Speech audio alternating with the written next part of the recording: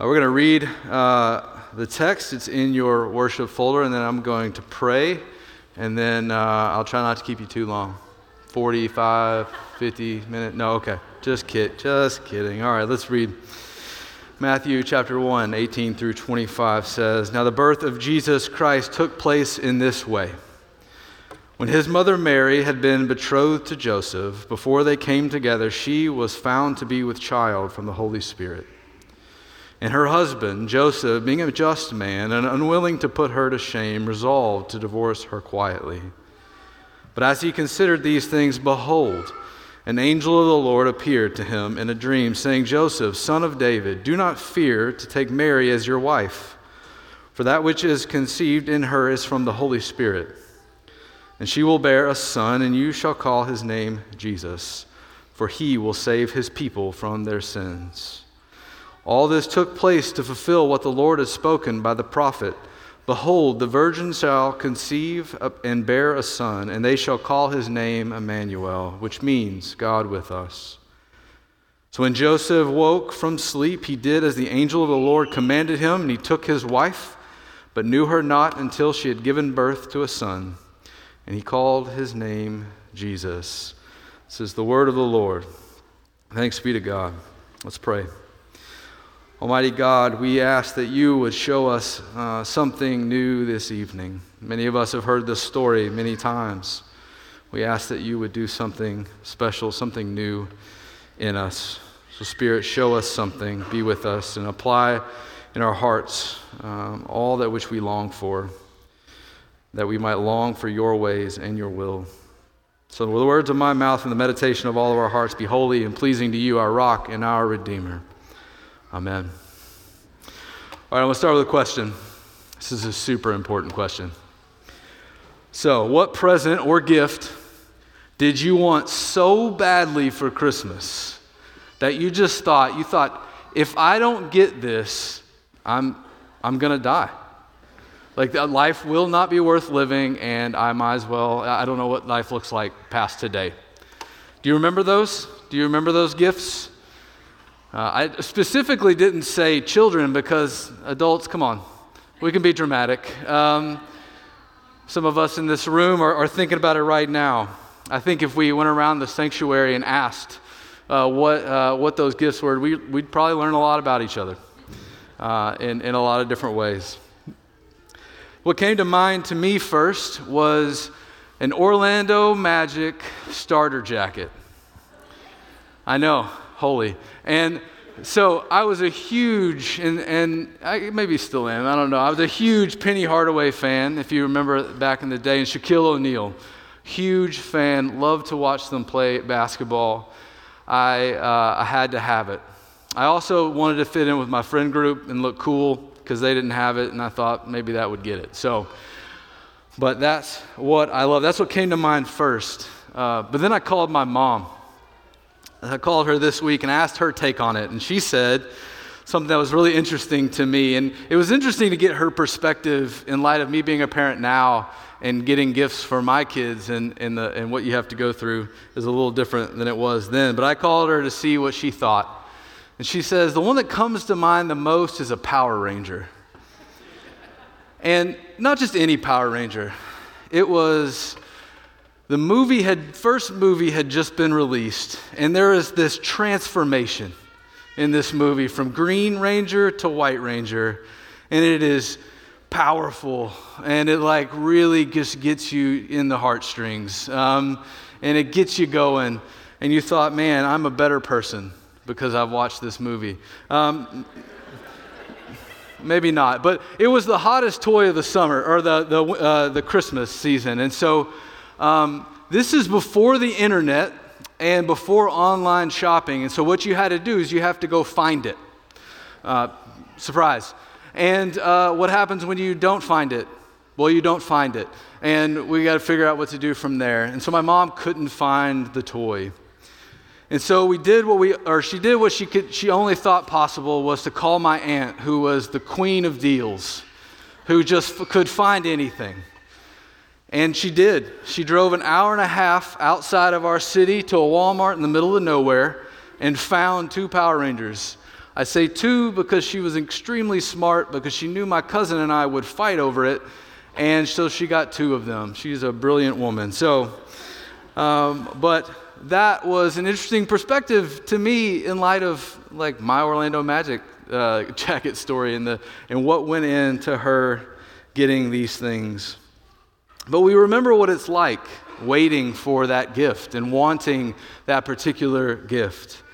The anticipation and the imagination and the wonder and the waiting and the longing. And finally, the day comes, the morning comes, and unfortunately, sometimes it feels like it's the last gift that comes to you, right? The one you really wanted. But the waiting and longing is done. And the wonder and the imagination is made real right in front of you. And all of those feelings, all of those understandings, all those things are lumped in together and they create joy. And we found joy.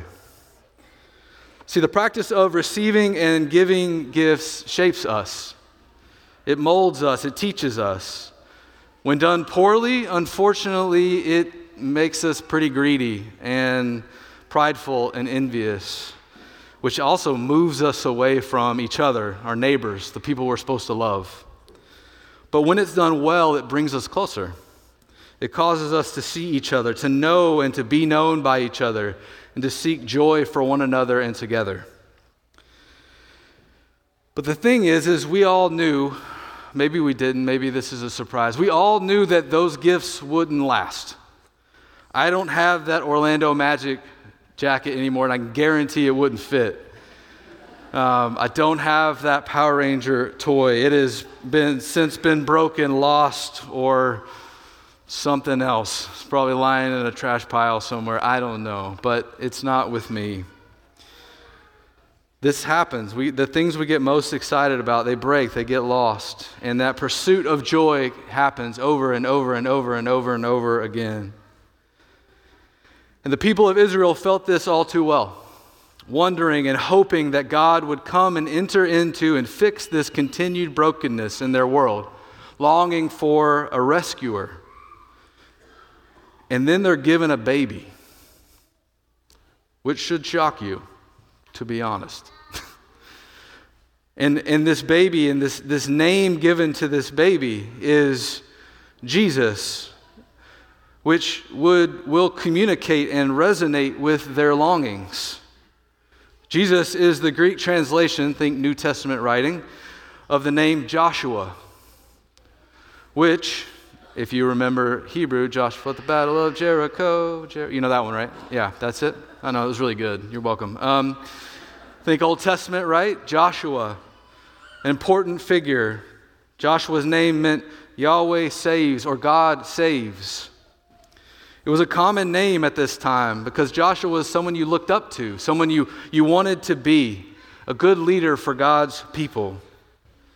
So if his name meant God saves or Yahweh saves, now Jesus comes in and we see in verse 21 that Jesus' name is He will save.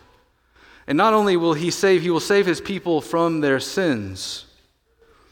And you could feel the wheels of longing and hope churning. But the text stops us before we start to assume He will just be some other important guy, some leader, commander, or political figure. Because that's what Joshua was, right? And that's what they thought they needed. Yet we were reminded that the longing and the waiting runs deeper than that. He is Emmanuel. He is God with us.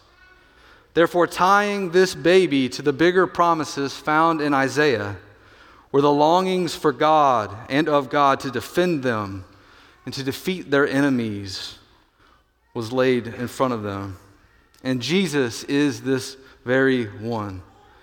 The one to deliver them from their oppressors, but not merely from their enemies themselves that are in front of them, but the ultimate enemy and the thing that ultimately has put anger and hatred in our hearts towards one another. The enemies of sin and death and the devil. And Jesus saves us from the thing that separates us from God and the thing that separates us from one another. Because Joshua, he led God's people. He was tasked to lead God's people into the promised land. And that's awesome. We read the story. It's pretty cool, right? The problem is Joshua dies, and his people die. They still sinned, and they rebelled, and the cycle continues and continues and continues and continues. But Jesus, this new and greater Joshua, makes it possible for us to truly live and lastingly live in and out of the promises of God.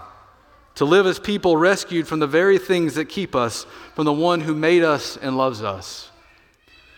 And that is the gift, this lasting gift. Gift of freedom, of forgiveness, and of family. In order to live out these promises and his mission to the world, to show those around us the goodness of God in our broken world that is in need of rescue and repair. And what's cool is we don't do this alone. We do it together. But we also are promised that God will always be with us. It starts in 21 where we are reminded that Jesus, in fact, is God with us. And we get all the way to the end of Matthew. And what does Jesus tell his disciples right before he leaves? He says, "And I will be with you till the end of the age." He's not going anywhere. He sends the Holy Spirit to us, which is I thought was really cool, because what you had is he was conceived by the Holy Spirit, and then all of a sudden you're seeing this Holy Spirit is the one who that Paul tells us has raised him from the dead. And this Holy Spirit being sent to us from Jesus lives in us. We have been given that we might confidently live with the understanding that God is with us and loves us. So Jesus gives us a lasting gift, a gift of confident hope. Hope that all that is broken will be repaired, all that is wrong will be made right, and all that is sad will become untrue. So friends, in Jesus, you are not abandoned to the broken things of this world. You are seen and you are loved more than you could ever imagine. So if you are here tonight and you have not received this gift offered by Jesus, tonight's a pretty sweet night to do it. Christmas Eve and all. Me and the elders, other pastors here would love to chat more with you about it. But he is offering this gift. He loves you. He knows you. He wants you to come to him. But for those of us who know this gift, have heard this story, lived this story, I pray that we remember with great joy this Christmas season as we celebrate God's blessing to us in sending Jesus to us, and that we in turn will be a blessing to the world around us. Would you pray with me? Father, I pray that you would never let us forget the beauty of this message. Would it shape the way we see our relationship with you and change our relationship with those around us? Let us live more in awareness and understanding that your lasting love is way, way more and way, way above other lesser loves. So Lord, we love you and we thank you for Jesus. And it is in his name we pray. Amen.